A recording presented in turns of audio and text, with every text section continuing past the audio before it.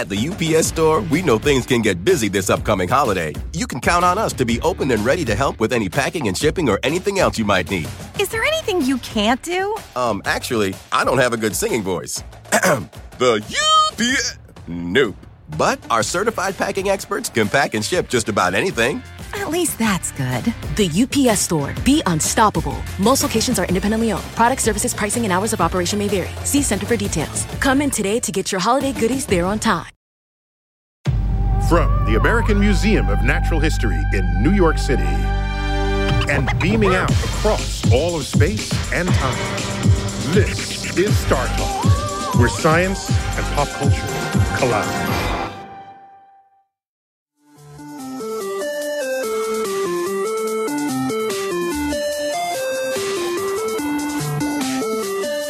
This is Star Talk. I'm your host, Neil deGrasse Tyson, your personal astrophysicist, coming to you from my office at the Hayden Planetarium, right here at the American Museum of Natural History in New York City. Today is a Cosmic Queries edition of Star Talk, and we will focus on economics, not just any kind of economics, Freakonomics. We have a special guest, Stephen Dubner. Stephen, welcome. Thank you very much. And let me first introduce my co-host. Please. First-time co-host. First time. James Altucher.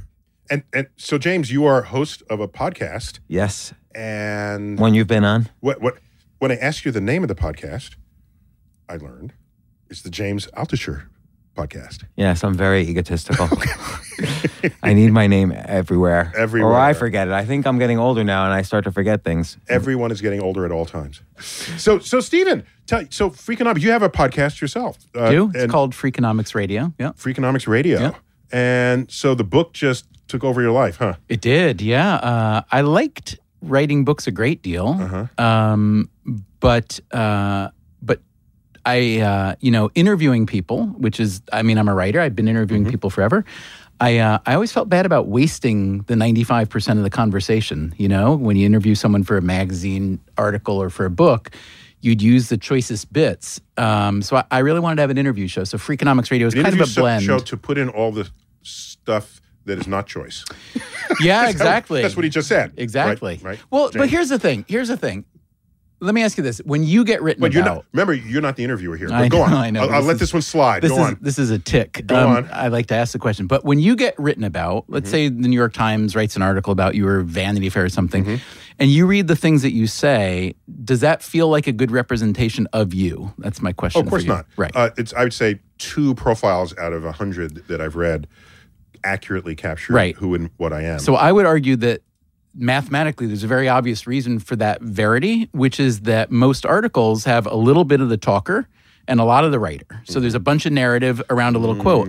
A podcast, or radio show, or interview show, whatever style it is, done well, can flip that. Yes. And then the listener or the reader, whatever, the listener actually has what I feel is a truer experience of what the smart person you're interviewing has to say. And I like that. Just call himself the smart person. Right. No, I'm he being is the smart opposite. person. I'm the dumb person. He is the smart person. But you bring up an interesting point, which is that if the subject you know best is yourself, and if most of the articles written about you see are 98% wrong, that does suggest that every other article that we assume is correct is probably 98% wrong. That's that famous adage, every article is correct except the one that you know something about. Right, exactly. Right. So fake news is actually probably the average news story. Yeah. So, James, we've solicited questions from our fan base. Yes. And you've got them. I've never seen them. You've never seen them. I don't think Stephen's ever seen them. He's definitely not. Okay. I know I haven't. I'm not sure you haven't, but I'm going to believe you because I believe everything else you've told me earlier. So All right, what do I'm you going to have? ask a question. James, give it to me. So this is related probably to a tweet you did recently, but Daniel J. Saltzman on Instagram says, what is the economics of meteor/asteroid mining? If you're able to bring back a huge meteor of diamonds, for example, wouldn't that immediately devalue the commodity? Which is interesting. Yeah. So Well, that's a particularly interesting. So Well, let me quantify this. So Please. we have there's more gold on an average metallic asteroid than has ever been mined in the history of the world. Yeah. There's more water on a comet, on a typical comet, than all humans who have ever been born have ever drank. So the resources of the universe, of our own backyard, our solar system, are extraordinary given what we're fighting over here on Earth to gain access to. So it's wrong, I presume, so we know, it's wrong to say, here's the value of that resource using today's dollars on Earth. Because you're right. If you make a significant change in the quantity of a freely traded resource that is made available, that changes the economics of it. So what would you see as the future if I bring down scads of gold to Earth? So it's interesting. Is there a Freakonomic angle to that? So you changed it to gold. So yeah, I would say gold just to take a benchmark. No, example. gold is because there's an actual market for gold. Gold is a good diamonds. example because there's an actual market for it. A free market for it. Unlike diamonds, which is a controlled market. Yeah. Well, not only is diamonds a controlled market, but diamonds are not particularly rare, and they're not. I mean, there are those who argue that they are more beautiful, that their value is somehow intrinsic, but most people would say that that's not the case. That it was a market that was created by a kind of very, very well done monopolistic endeavor. So really, I would love to see the asteroid full of diamonds brought down just to break up the diamond cartel, which has convinced every. Why are you so mean? Why do you? He doesn't like cartel. I don't like cartel. Diamonds have a cartel, so that they don't represent a free market. By the way, there are places in the universe that also have scads of diamonds, but not large, pre-cut. Yeah. They're very tiny. Some of them are almost microscopic. They serve the industrial marketplace for diamonds. Right. But tell me about gold. I bring barns worth of gold to Earth. What happens? Yeah, it changes a lot in ways that I can't even begin to imagine. Anyone that's even kind of pretending to work off a gold reserve idea, which we don't work off an actual gold reserve. We used to, I guess. We used to, but now we work kind of off the idea of it. No, it's a precious metal that would change the.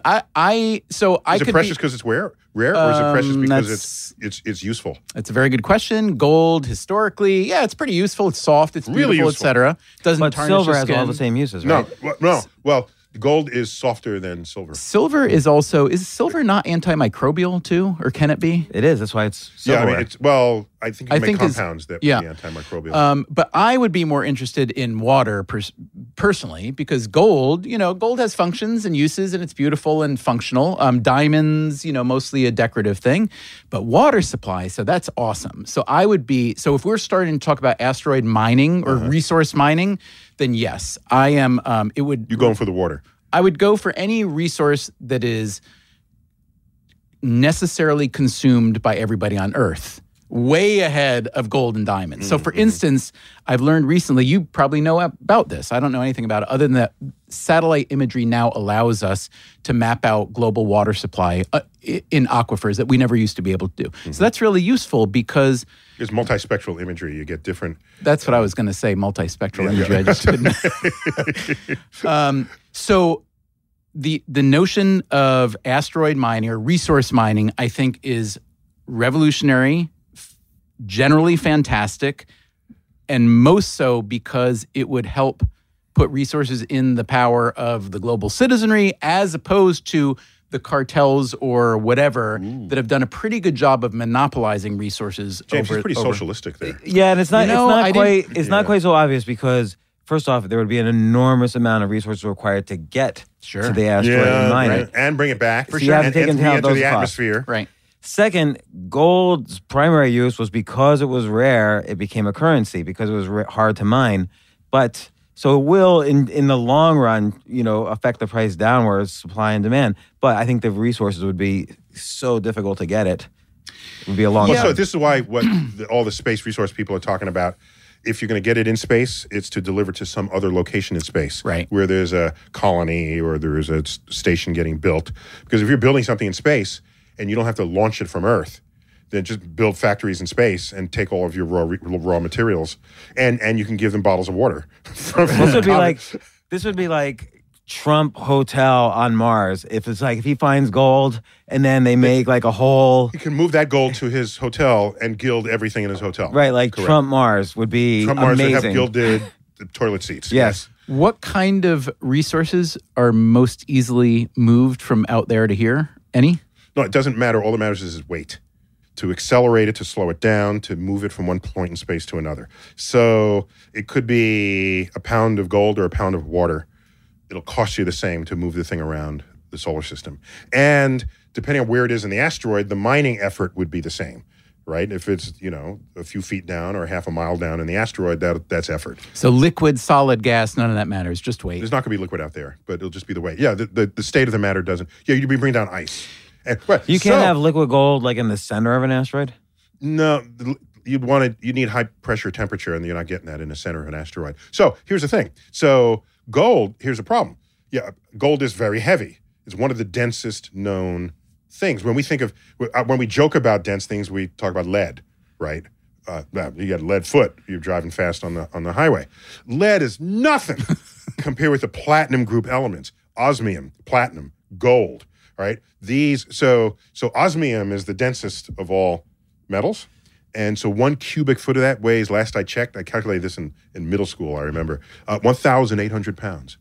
Gold just slightly less than that. It might come in at maybe 1,650, 1,700 pounds. Mm-hmm. So let me add something that I think you left out here, that just because there's a lot of it doesn't mean it would become as devalued as you think, because there are uses that previously are not economically tenable, right? That then become economically tenable, and the demand for that use goes up. Fair enough. What's a use? Good point. Gold is one of the highest conducting metals. Conduct electricity like better than copper. Okay, so in terms of electrical conductivity, and another use is it's highly malleable. So that's why you have gold gilded statues and so there might be some need to hammer gold thin and layer it onto something out there that could benefit from that fact. Gold hardly ever corrodes if you need highly non-corrosive material. The famous Voyager record that was sent into space that contained messages and sounds from Earth, that was a gold record. It would last 1 billion years. So what do you have that's optimal? Someone could invent a new reason to use gold, right? And that would completely transform the marketplace. So what about here's battery one. storage, energy storage? Here's one. So aluminum is a modern element. It was not known to the ancients. As common as it is today, you think they've always known. No, it was locked up in bauxite, the ore who knew that aluminum was a thing to take out of it. When aluminum was extracted, the first person said after that, that's the end of the silver market, because you can make silverware out of it for less, and there's more of it, right? Although the cost, economic as well as environmental cost of extracting it is high, but not anymore. But anyhow, we've gotten better at it. My point is, once aluminum rose up, it was like, oh, it's light and it's strong. We can make airplanes out of it. All of a sudden, you can do things that you never thought you could do before. Do you remember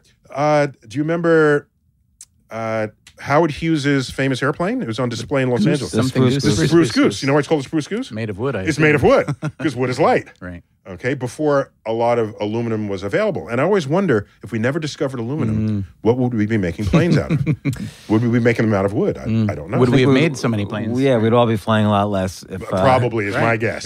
Yeah. So the existence of a single element and its properties, unique on the periodic table, birthed entire economic industries that then created a demand far above what you would ever declare to be its value as a cherished object to put on your shelf.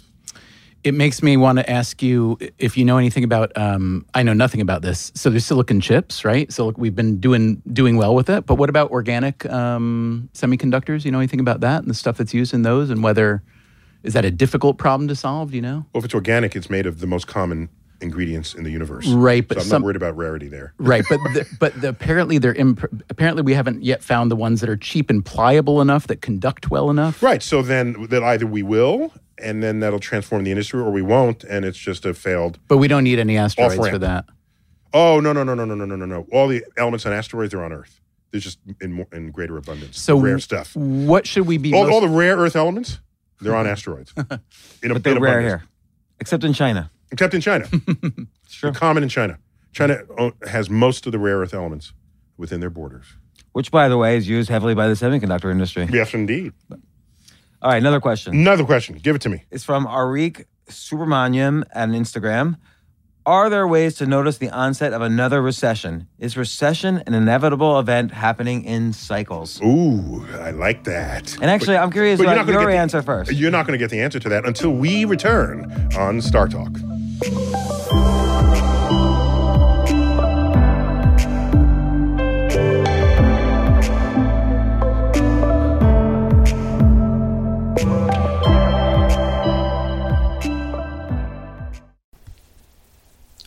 This podcast is supported by FedEx. Dear small and medium businesses, no one wants happy customers more than you do. So you need a business partner just like you, like FedEx, who understands your passion for serving your customers because they have the same commitment towards you. That's why FedEx offers you picture proof of delivery, packageless and paperless returns, as well as weekend home delivery to 98% of the US on Saturday and 50% on Sunday. See the FedEx service guide for delivery information. What's more, FedEx Ground is faster to more locations than UPS Ground. Trust FedEx for timely deliveries. See what FedEx can do for your business. Absolutely, positively FedEx.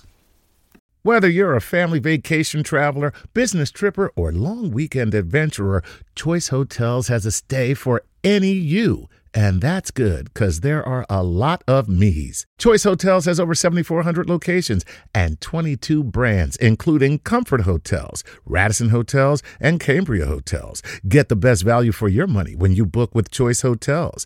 Cambria Hotels feature locally inspired hotel bars with specialty cocktails and downtown locations in the center of it all. Hey, that's me. Radisson Hotels have flexible workspaces to get the most of your business travel and on-site restaurants. That's me too. And at Comfort Hotels, you'll enjoy free hot breakfast with fresh waffles, great pools for the entire family, and spacious rooms. Hey, that's me too. I guess I'm just going to have to stay at all of them. Choice Hotels has a stay for any you. Book direct at choicehotels.com, where travel comes true. At the UPS Store, we know things can get busy this upcoming holiday. You can count on us to be open and ready to help with any packing and shipping or anything else you might need. Is there anything you can't do? Actually, I don't have a good singing voice. The UPS... Nope. But our certified packing experts can pack and ship just about anything. At least that's good. The UPS Store. Be unstoppable. Most locations are independently owned. Product, services, pricing, and hours of operation may vary. See Center for details. Come in today to get your holiday goodies there on time. Unlocking the secrets of your world and everything orbiting around it. This is Star Talk.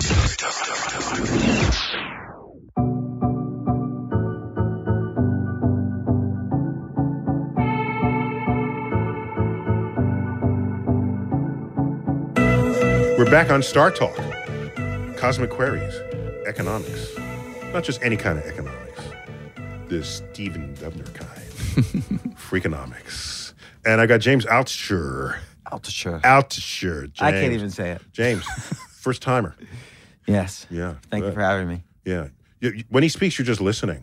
You're supposed to interrupt him and tell him why He's very hard to interrupt. I feel he's been interrupted. We've been doing podcasts for 20 years. I can't interrupt this guy. So we entered the commercial break with a question about... read the question again so we can have it. Are there ways to notice the onset of another recession? Is recession an inevitable event happening in cycles? So let me who asked that question?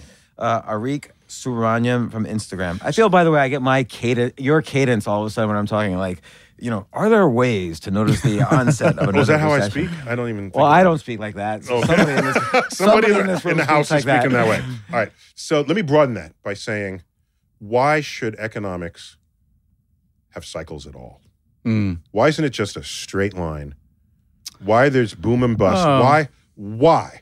Well, by the way, is there such a thing as cycles? I don't necessarily believe cycles is a thing. Let me not even use that word. Why do things go up and down? Why? I mean, the shortest answer I could give is because... Give me a Freakonomics answer. Because the world is stochastic. It just is, right? And then if you look at the economy, so to answer the question... Isn't the point of the Federal Reserve to modulate the stochasticity. Well, imagine how less modulated it would be if By there the way, was no stochastic, then. to define for those who, not everyone knows the definition of that word. Randomish, I would say. Yeah, yes. Right? If something's Randomish. stochastic, it can be sort of predictably random and analytically random. Yeah. So it's not completely. It's not the reason economics is a science. It's not completely random. There's some things you can predict. You guys do it in Freakonomics. It's nice of you to say that economics is a science, because there are those who would argue that it's not. It's a social science, technically. But in answer to people are friendlier. The question specifically about can a recession be predicted? So, like, there's one saying that economists have predicted like 18 of the last 3 recessions, right? That's a great line. There is such a thing. There's a technical definition of a recession, which has to do with, a decrease in, is it employment? Is it, you would know that too. But the National Bureau of Economic Research declares a recession. It's a decline in GDP. But James would know that because he has prior history. He does have prior history. James. We all have prior history of recessions. No, fess up. You're kind of... So before you became a comedian... I was a hedge fund manager. Hedge fund manager. And I was a hedge fund manager through 2 recessions. And you weren't making enough money, so you said, I'm going to be I made enough money. That's why I could be a comedian. I was going to make a joke about that. You totally messed up my whole joke. I get it. Did you see the joke coming? I didn't. You didn't make enough money as a hedge fund manager, so you decided to take up comedy. Right, because performing in front of 12 people on a Monday night at cocktail tables is so lucrative. So lucrative. So, isn't it true that if everyone is right about what will happen, they will bet in such a way that prevents it from happening? That their behavior will be such that it won't happen. But that's the problem, is that they're very bad at predicting. Yeah, we're bad at predicting. There's also arbitrage. So when there's an obvious opportunity for some people to profit from a downturn, right, that gets baked into and maybe pulled out of the markets. But bottom line, we have gotten much better at I have something to do with it. The modern world has gotten better at moderating or modulating the way the economy works. So what you're left with, in fact, right when the Great Recession happened... Which is when? Which was 11 years ago now, right? It began 12 years ago, 1929 was not the Great Recession. Sorry, the Great Recession. The Great Great Depression. Right. Sorry, I get my greats. Yeah, I know. There's the Great War, the Great Recession, the Great Depression. Great Generation. The Great, Great big Gatsby. gobs of Great Gatsby, grimy gopher guts. So tell me the Great Recession. The Great Recession from 2008. Yes. 2007, 2008. There were most economists who watched the macro economy at the time. In the long run, they were talking about the period that we were in right then, 2007, 2008, as what they called the Great Moderation. They were trying to name our era then the Great Moderation. What they meant by that is there will be no more big recessions. So that's how good macroeconomists are at predicting the future. And I said the same in 1999. Right before. In 99. Right before the 2000. Yeah. Although that one was in some ways, I don't want to say easier to see, but the proximate cause was staring us in the face more. Whereas but if it was that obvious, people would have bet the other way, and it wouldn't have. Well, there were people who bet the other way in the market. There would have been more people who would have bet the other way to have buoyed that effect. But fear and greed sort of comes to place in maximums right before a recession starts. So this blinds everyone. Maximum fear and greed happens right before a cycle change. And so that's what happened in 1999 and 2006. But what good is that for you to say it after the fact? Nothing. All right. So if you don't know when you are maximally blinded by fear and greed, to say it after the fact doesn't help anyone do anything. All right. So let's put skin in the game right now and say, here we are in 2019 on a scale of, let's say, 1 to 10. Go. How vulnerable do we feel the American economy is in, let's say, a 5-year time window? Oh, 5 years. Let's say 5 years. 10 being catastrophic and 1 being everything kind of great. Okay? I'd say. On the scale, on a count of 3, we say our number. Ready? Okay. 1, 2, 3, 6. 8. Okay, interesting. Oh. 8. Okay, so 8. But I will say it's going to be great for the next 2 years. Right. And then it's going to be potentially horrible. Would you bet on that? Yeah. You would? Yeah. Okay, so you're going to short every stock in 2 years. No. I would just That's make betting sure. on it. No, being in cash is betting on it because I think it's going to be so bad. That's not betting on it. I'm a conservative guy. That's not betting on it. It is because I think the value of cash will go up. It's fine, but if you really think everything's going to tank, you will short everything and you'll make even more money. as we all learned in The Big Short. You're not actually betting on it. You're wimping out by pulling out your cash and waiting for things to happen before you jump back in. Thanks for announcing to the world I'm an omega male instead of an alpha male. Stephen, am I correct that he's not actually betting? I love that you're encouraging him to engage in the most reckless behavior possible. You could go broke shorting. Who's your financial advisor? You could go broke that way. Next question. What do you have? All this economics. Oh, by the way, creative investments in science and technology are reliable engines of tomorrow's economic growth. So if you want to talk about boom and bust, the busting is usually going to happen when you don't have some meaningful return on your or no investments at all. Well, this is related to our next question. Industries that could actually keep you buoyant. What do you have? So this is from the Musial Studio from Instagram. Mm-hmm. Do you feel that investing more in space exploration can help boost our economy? Ooh. God, yeah. And by the way, not? I'm gonna ask also, public versus private. Should the government be investing, or should billionaires be investing? Okay, I wrote an entire book on this called Space Chronicles, and I write books so that I never have to talk about that subject again. So everybody just why I read write Space books. Chronicles. No, don't listen to podcasts anymore. Can you write a book about politics then, please? So that way I never have to. So I have an unorthodox answer to that, and I'd like to get your Stephen, your feedback on it. So people think of spinoffs. If you value all the spinoffs, direct spinoffs from NASA relative to what we're spending on NASA, they do not pay for NASA. So the spinoff argument is. Wait, what's a spinoff from NASA? Tang. NASA? Oh, yeah. Sorry, very funny. No. Do we sell $18 billion a year in Tang? So we're talking about technology inspired by the work, technology derivative of research done to put people and maintain their lives in space. Okay, people and robots, space endeavors. And creative people have to invent something to solve a problem. Hey, this works on Earth. One such example is Tempur-Pedic mattresses, Tempur foam, that was invented for space exploration. Yet it's an entire industry of mattresses now. It's not an $18 billion a year industry, which is approximately NASA's budget. So that's not the argument. But wait, let me just ask you, what about, let's say, the computing effort that were put into early space? So there are a lot of people who say that computing environment accelerated the development of computing generally, which led to things like the development of the internet, et cetera, et cetera. It made it happen faster, but it didn't create computers that wouldn't have been created already. And well, it's interesting you make that argument because you made a sort of opposite argument with like bringing in a bunch of gold, let's say. In other words, we find uses for and grow, right? We change our world based on the resources available.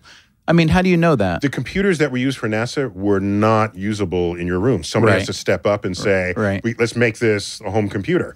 But the internet was initially funded by DARPA, the Defense Advanced Research Projects Agency, which you could argue was affiliated with the space development. Well, it was very useful in space. And plus, the connecting computers was invented by physicists at a particle accelerator in Europe at CERN. Oh, yeah. So this is, again, the engine of tomorrow's economic growth. My point is very different from all of these. It's if we agree that innovations in science and technology are tomorrow's engines of growth economies, I don't think that's a controversial statement. For the sake of argument, I'll agree with you. Yeah, I don't think it's a controversial statement.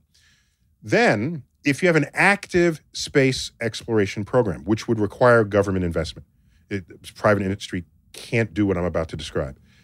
You want to advance a space frontier, and companies will fail at this because there's no marketplace for advancing a space frontier. It's too expensive, it's too costly, it's too dangerous.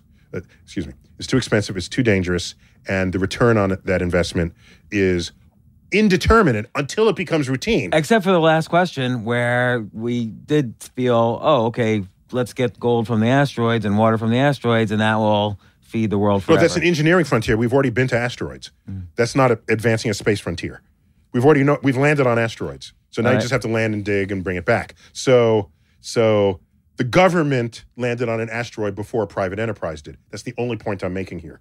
All right? Private enterprise is not going to do anything first in space because to do something first in space has no obvious next return on that investment. But a government can do it because a government has a much longer time horizon than your quarterly report or your annual report required of investors, be they public or private, in private enterprise. So, point is, watch what happens. We go into space in a big way. We say we're going to put people on Mars. Well, who we're going to go there in 15 years. Well, who are those astronauts going to be? Well, they're in middle school now. Let's go find them and have like the Mercury 7, but now they're like 14 years old. And they'll be in Teen Beat. They'll be in all these magazines, and we'll all be watching. Are they eating well? Are they not doing drugs? What's their social life? Do the teachers like them? And we follow them into adulthood, and they are our heroes that we send. And everybody gets jazzed about going into space. And to do that requires advances, because no one's sent people to Mars before. It requires advances in electrical engineering, mechanical engineering, in physics, chemistry, biology.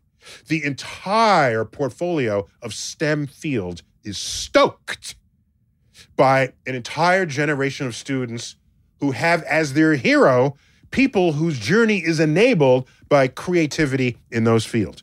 That would transform our economy like no other force exists. You know what we're doing now? We got to go to Congress. We need money to have a program to tell people that they should study science. If you have kids selected who are going to be the first ones going to Mars, people will be jumping over each other to try to learn science, and you need a special program to make it happen. So your answer to that question is yes. In the way I described, yes. What's the point of sending people to Mars? There's no point. All right. Next question. That might be the answer. But Stephen, let me ask you,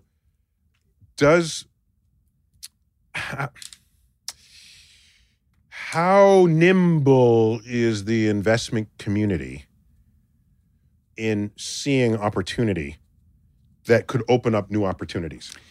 Nimble is an interesting word. They're super nimble, but they're also fairly cowardly. Okay. So you have Amazon trying to put so Jack be nimble, Richard Jack Branson. be slow. Jack walk around the candlestick. Slow. Here's an argument. He's nimble, but he's walking around the stick. Here's an argument that some people make and that I find has some truth in it, which is that venture capital and private equity have built a great reputation for funding a lot of innovations. Of the Silicon Valley sort. Of the Silicon Valley sort. But also SpaceX, sure. Virgin Galactic, well, that's a little bit different because a lot of those are more vanity projects. Not all, but some are, which is a little bit different. They want to make money. Yeah, but they're As funded. Elon Musk said, they're just funded differently at this point. As Elon Musk, if you want to make a small fortune in space, start with a big fortune. Start with a big fortune. Yeah. Okay. But the argument is that the story that we tell ourselves about venture capital and private equity is these are unbelievably brave pioneers who seek out, right? Whereas in fact, what they are smart, motivated people who take pension funds primarily that have been earned by California school teachers and find a place to park it in something like an Uber or a Lyft. And that's great. And there's some upside to that. But there is an argument to be said that government funding of science, basic R&D, bench science over the years in pharmaceuticals, in space and computing, et cetera, are wildly, wildly, wildly underappreciated and undervalued in part because it's the government's own fault for not getting a return on those investments. Right. But wait, when's the last time you took a drug that was made by the government? Yesterday. Every drug that's for sale now was basically funded by always the Institute of... The first round is no return on the first round. You have to know the thing exists first. And that requires huge investment. And often it happens in collaborations with universities, this sort of thing. Right. So great point. Right. And here's something we all use, touchscreen monitors. Yeah. Touchscreens, that was invented on an NSF grant. Oh, is that right? At the Library of Congress to have people interact with the screen that didn't have to require a mouse. And so some innovative people invented the touchscreen. So the government doesn't toot its horn, but what the government does do is release the patents so that you make a boatload of money and then you pay taxes back to the government. Right, which absolutely. There it is. Yeah. But I'm very intrigued by your proposal that if you had the Teen Dream Mercury team, Mars team, what it would do. I think that's really an interesting scenario to consider. They would come back heroes as people who have been explorers in the history of civilization have been. Well, I'm also just interested in what you're saying. No one's ever had a ticker tape parade for a robot. Right. But what their existence would do to the next generations of people, because you're right, we tell people, learn STEM because it's good for you and it's good for us. And we've got, and they're looking, why? Because there's no landscape out there for them to arrive on after they've actually gone through that But could exercise. you imagine how annoying these kids would be, though? Like, if before you're 13, we're going to set up your Instagram account also. Boom. Like, it's like quantum mechanics. Once you start observing something, the behavior changes. Now you're going to start observing, the whole world's going to be observing the new right stuff. They're going to be like all Lindsay Lohan or whatever. I don't want those kids. On that note, we got to take a break. When we come back, more economics, specifically Freakonomics, on Star Talk.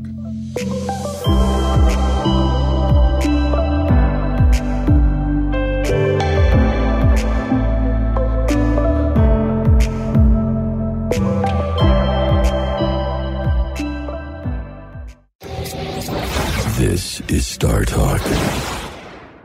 At the UPS Store, we know things can get busy this upcoming holiday. You can count on us to be open and ready to help with any packing and shipping or anything else you might need. Is there anything you can't do? Actually, I don't have a good singing voice. The UPS... Nope. But our certified packing experts can pack and ship just about anything. At least that's good. The UPS Store. Be unstoppable. Most locations are independently owned. Product, services, pricing, and hours of operation may vary. See Center for details. Come in today to get your holiday goodies there on time.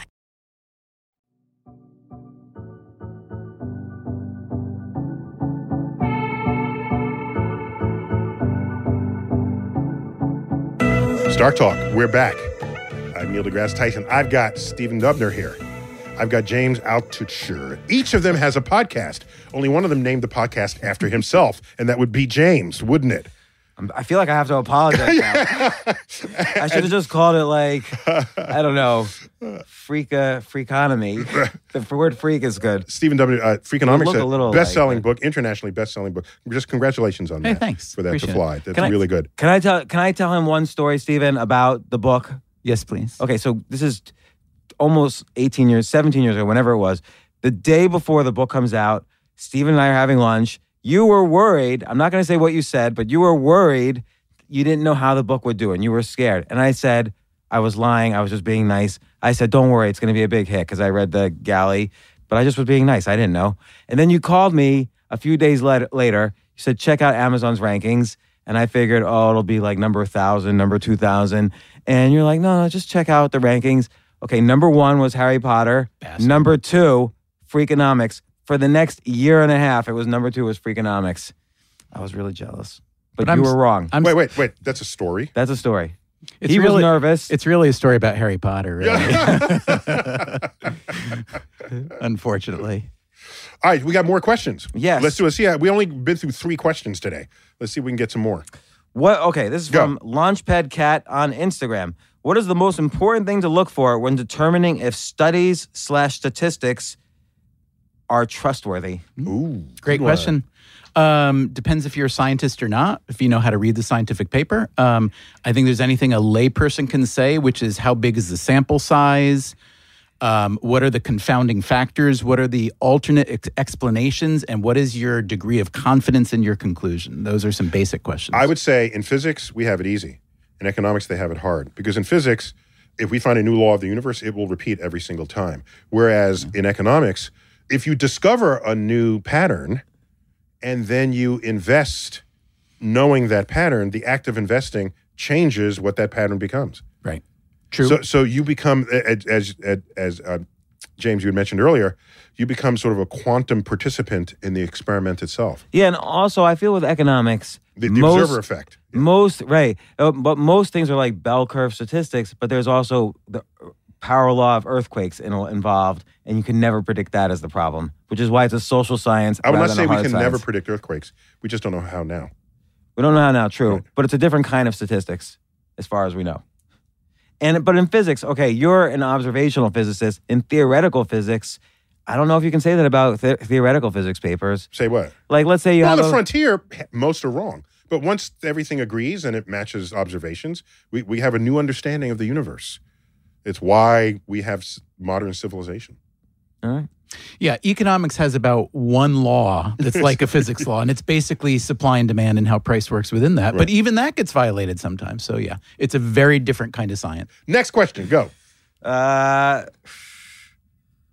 James, you're picking him. I'm going to pre-answer yes.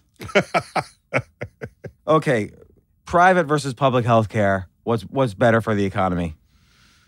And what's better? What's more moral? I don't know. I don't do moral. You don't do moral? I think it's a mistake to do moral I think it's good to do moral as a first step, but then when you get into analysis and descriptive policy and so on, you got to put away the moral compass. Yeah, but the moral compass could deeply influence. For example, in my field, with regard to possible future contact with alien intelligence, if an alien shows up on Earth and it's smarter than us and you kill it, is it murder? If it's not itself human, right? So our laws only talk about humans, but something more intelligent than you. So these are things I think are worth folding into how you think about the problem. I think morality is hugely important, but when it comes to doing analytical... Okay, here's a counterexample. I think morality is really, really important. But what kind of sentence is that? Let me finish the sentence. Morality is important and... Okay. Okay, if you want to be an and guy instead of a but guy, you're welcome to be an and guy. But it's incredibly important to put aside your personal moral compass when you're trying to analyze like a particularly social issue. Because, and this is why we see so much bad policy, you see people making policy decisions based on what they hope or wish will happen or fear may happen, and we humans are just smart enough to find confirmatory evidence of what we believe and ignore evidence that would negate it. And so I just go into situations trying to think, you know what, whatever I feel about this particular issue, gun control, climate change, whatever I feel about it, move it to the side and let's try to look at the data first. So that's what I mean by But the problem is there's never any data. Like let's say the government says in 1965, we're going to back all student loans. Nobody's ever done it in the U.S., so there's no data. And now tuitions go up 10x faster than inflation. And college is a scam but you can't say that because, I mean, a lot of European governments do actually they guarantee universal education through college, like healthcare. Use universal differently. Sorry. Earth-wide education. For everyone. Thank you. Universe is like bigger than Earth. Noted. Mars is totally different. All right, so for Earth-wide... Miss Universe is like... prettiest person on Earth, not in the whole universe, okay? Right. So Earth-wise, getting back to the healthcare question, the question, what's better?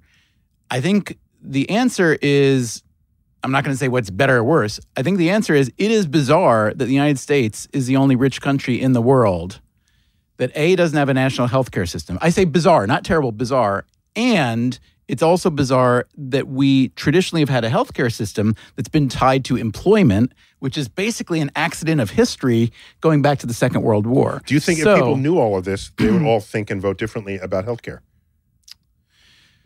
Not really, honestly. But here's where I think the conversation needs to happen. I think if people want to talk about socialism being wonderful or terrible, they need to understand what socialism is. And most of the people who are promoting socialism as wonderful, and terrible for that matter, don't know what socialism is. So what they admire are socialist democracies like Scandinavia. Mm-hmm. But that doesn't mean that the state owns the oil companies. Right, exactly. Right. So when we look at like Scandinavia and other countries that have good Earth-wide healthcare, thank you. I got to get used to that one. Yeah, it's hard. It's really hard. It's worth noting that is not socialist in the way that it's used as an epithet. And so would it be better for the economy for there to be some kind of a reform system where costs could be controlled? Then the answer is a gigantic, huge yes. The problem is, I mean, I'm guessing you see this in your science a lot more than we see it in our science. When there's a lot of entropy or inertia or whatever, how do you undo that? The healthcare lobbies are really rich and really strong, and why would they want to undo it? So that's a big barrier. And also look where government, like, does the FDA really help the drug approval process? And this is even related to the scientific studies question. How many drugs get recalled even after they've been through all the studies? I mean, some would say that the FDA for thalidomide per se was one of the best uses of public science in the history of the world. I mean, that was and FDA, thalidomide was widely used around in Europe and other places of the world. The reason it wasn't here was because of, I think it was a single FDA officer, and she just said, I think we haven't seen enough data to make a call on this. But even that really set the stage for the next 45 years of maybe some reluctance or whatnot. All right, another question. Another question. Give it to me. This question is from Ari Moody at Patreon. How is AI going to change statistics and economics? Ooh. Yeah, where's AI landing right now? How is AI going to change statistics? AI will become the richest thing there ever was. I just Define thing. I don't know what AI is. If it's not animal, vegetable, or mineral, it's mineral, right? I guess. So if I have an AI computer and it's smarter than I am, and it figures out the market, and it becomes a trillionaire overnight, right? And we'll just stare at it, and there it is. It goes off on its private jet and wonder if it's going to kill us. I mean, they have AI though that plays chess, that flies planes, but not a single AI can tell me if an apple tastes good. So can they really replace humans? I would say not yet. Not yet. It's to come. I like to, but get back to AI in economics. Yeah, isn't that kind of what these complex trading programs are doing? Yeah. But they're using hardcore statistics rather than AI. Yeah. Well, they're making decisions on the fly. Yeah. Based on information it had never seen before. Right. But just like any primed by what has happened in the past. Right. That's what any of us do. Right. So I'm not going to say that's not AI. There's like strong AI, weak AI, and general AI. Okay, we can slice and dice. But if you have a computer making buying and trading decisions based on information that it is getting on its own, then it has the potential to be the richest thing in the world. I don't know if that's true. And we really do pretty much have that now. That sounds like you know it's not true when you say you don't know that it is true. Are you being skeptical? Well, what's your skepticism? The problem is in the markets, there's one of the biggest factors in the markets is human psychology. Mm-hmm. So AI, I mean, we're always going to be better at that than machines. Not at producing it, not necessarily analyzing it. We won't be better at analyzing it. We'll always be better at producing it because we introduce that chaos into the system. But to me, the biggest gain, I think about AI the way you were describing, let's say we bring back boatloads full of gold. What does AI do for the human experience? We don't know yet. Will it expand it and augment it and make it awesome? I'm sure on some dimensions. Will it make it very constricting? I'm sure on other dimensions that's true. I think, dogs used to be animals of labor. They did a lot of pulling stuff and they did a lot of labor for us. And then we found better things to do that, including machines. And then we turned them into pets. So we actually have more dogs around now than we did when they were workers. So I like to think that we humans, we could be lovely pets for the robots. Absolutely. Yeah. I think we'd be, for the wealthy AI that's trading, Here's the problem that happens is that once you have AI that is making money, everybody else sees it, and then they make AI to model that. And so it gets, you mentioned it earlier in another question, it gets arbitraged away. So advantages change very quickly, and you always have to have the next AI very fast to change, to take advantage of that. Yeah, so just it's second generation AI that kicks the ass of the first generation AI. And then in the future, there'd be the 100th generation AI that then controls the universe. Let me get one last question, and let me see if you're good at sound bites. Go. Okay. Do you think that the economy would react better to a moon base or a long-term mission to Mars? Ooh, good question. A moon base or a long-term mission to Mars? Yeah. How would the economy react better? Moon base. Moon base, because of what you said earlier, rare earth minerals. Yeah, you want a way station for bringing back the... No, I said they're on asteroids. No, moon has hardly any. Right. No, but you want a close place to process stuff, don't you? Don't you want to... That has value, but it has less ambition. Yeah, but it's like an Amazon warehouse in New Jersey. I don't need it to come all the way from Seattle. I need my coffee tomorrow.